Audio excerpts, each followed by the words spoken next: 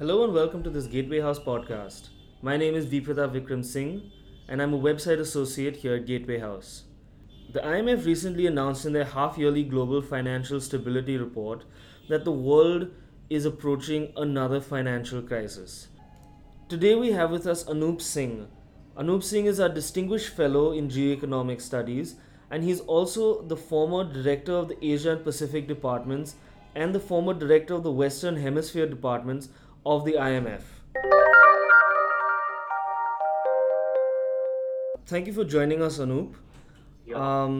So, day before yesterday, the IMF announced in their half-yearly global financial stability report that the world may head into another financial crisis. Keeping that in mind, what are some of the more pressing global factors that have led to this urgent call to action from the IMF? Okay, well, let me make 2 points. The first is that this is a reaction to the turbulence in financial markets the last 6 months. And you know that earlier this year, there was considerable turbulence as markets reacted quite sharply to concerns about economic risks and about other factors, including China. Now, since then, markets have improved. And markets have improved for a number of reasons. Some of the economic news has improved, especially about China. And also, there is a sense that the US Fed will be more cautious in raising interest rates. Now, what I'm trying to say is that financial markets have been at the forefront of concerns the last 6 months.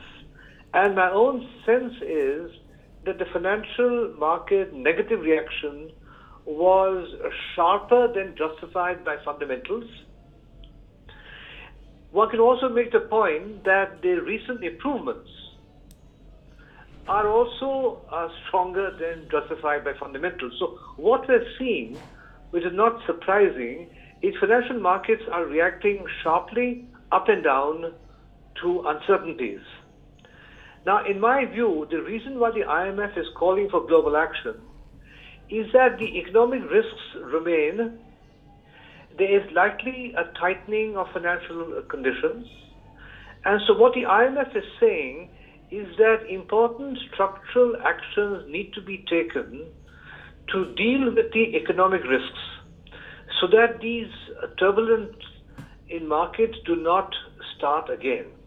There is considered to be a bit of an economic slowdown with the emerging markets, countries like Brazil and China being most notable among those. So, um, so what you're putting forward is that it's more of a warning, but the signs do seem to be there. Well, coming back to the IMF, you remember that in 2008, the IMF pressed the G20 for a fiscal stimulus of 2%. And from any point of view, that call had a great effect in avoiding a deep recession. So what the IMF is now saying is that G20 countries and globally need to act on monetary policy, on fiscal policy, and most importantly, on structural reforms to deal with the economic risks. Right. Now, coming to your question on emerging markets have been a source of concern for several years. It's not just the last few months. You remember that the last 4 years, emerging markets' growth has been falling in terms of its potential growth almost every year. The concerns today are from China. My own view is the concerns on China are also overdone. There is a rising consensus that China will grow around 6.5%. The problem with emerging markets is that they have lost potential growth, the productivity has gone down. A lot of the positive factors affecting emerging markets have narrowed, such as the role of China, such as commodity markets and prices. So emerging markets need to deliver higher productivity, and I think that is the main concern looking ahead. Coming back to what you said about structural reforms, what are some of the structural reforms that India can implement to safeguard itself against any future financial dangers? But India, I think we should take a positive approach. India's growth of well over 7% is high, both from cyclical reasons and structural reasons. I think the finance minister budget was very effective in making the point that with growth at this level, we don't need to have an additional fiscal stimulus, and that India will keep to its targets for fiscal consolidation. What I think the minister is trying to say is that we need to reduce the crowding out of the private sector, which has been a problem in India for a long time. We need to look at structural reforms in India that will deliver more growth over the medium term. Now, obviously, what India needs is more investment. And the investment we need is not only from the public sector, it's equally from the private sector, which means that the crowding out of the private sector that has been a factor in India for many years, this needs to be reduced. And it is very good that the government is planning to do that. And this was the reason of the fiscal stance in the budget, was to maintain the projected consolidation in the fiscal accounts.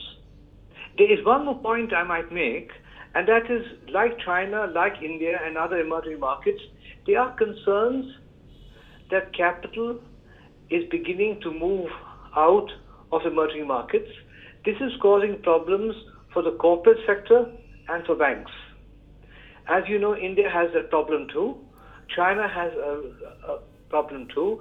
So an important structural reform is to try to clean up the corporate sector, restructure bank balance sheets, recapitalize banks, and make sure that banks are able to finance growth. So recently, Raghuram Rajan, the RBI governor for India, has suggested that the IMF, that bodies like the IMF need to undergo a certain amount of change in order to address the needs of the global markets. So, in your opinion, from your experience with the IMF, um, and with your background in geoeconomics, what are some of the structural changes that the IMF themselves could implement in order to make themselves uh, better prepared for a potential financial crisis? Well, there are a couple of things that are underway. One is the IMF certainly has the resources uh, with the completion of the 14-quarter review to be a lender of last resort as needed by emerging markets and other countries that are facing financing difficulties internationally. But that is the financing point. Beyond that, the IMF needs to be more effective in its surveillance activities, and that is why it is making the call today for greater global policy action to ensure that the risks ahead are addressed. That is also very important. And then I think the governor, Rajan, has made the point that there is a differentiation between the monetary policy of advanced countries. And I think he's saying that there needs to be an institution that can look at the spillover effects of national monetary policies.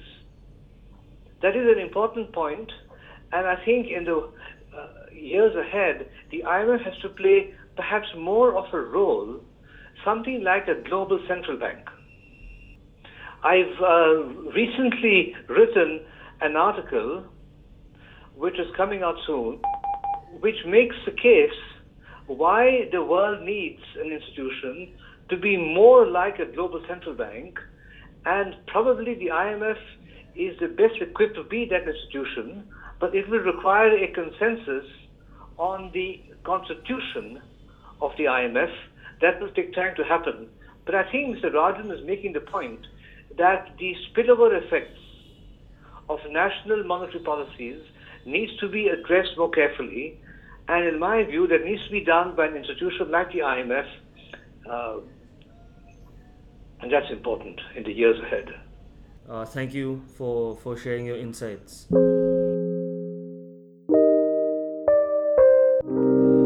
Thank you for listening to this Gateway House podcast.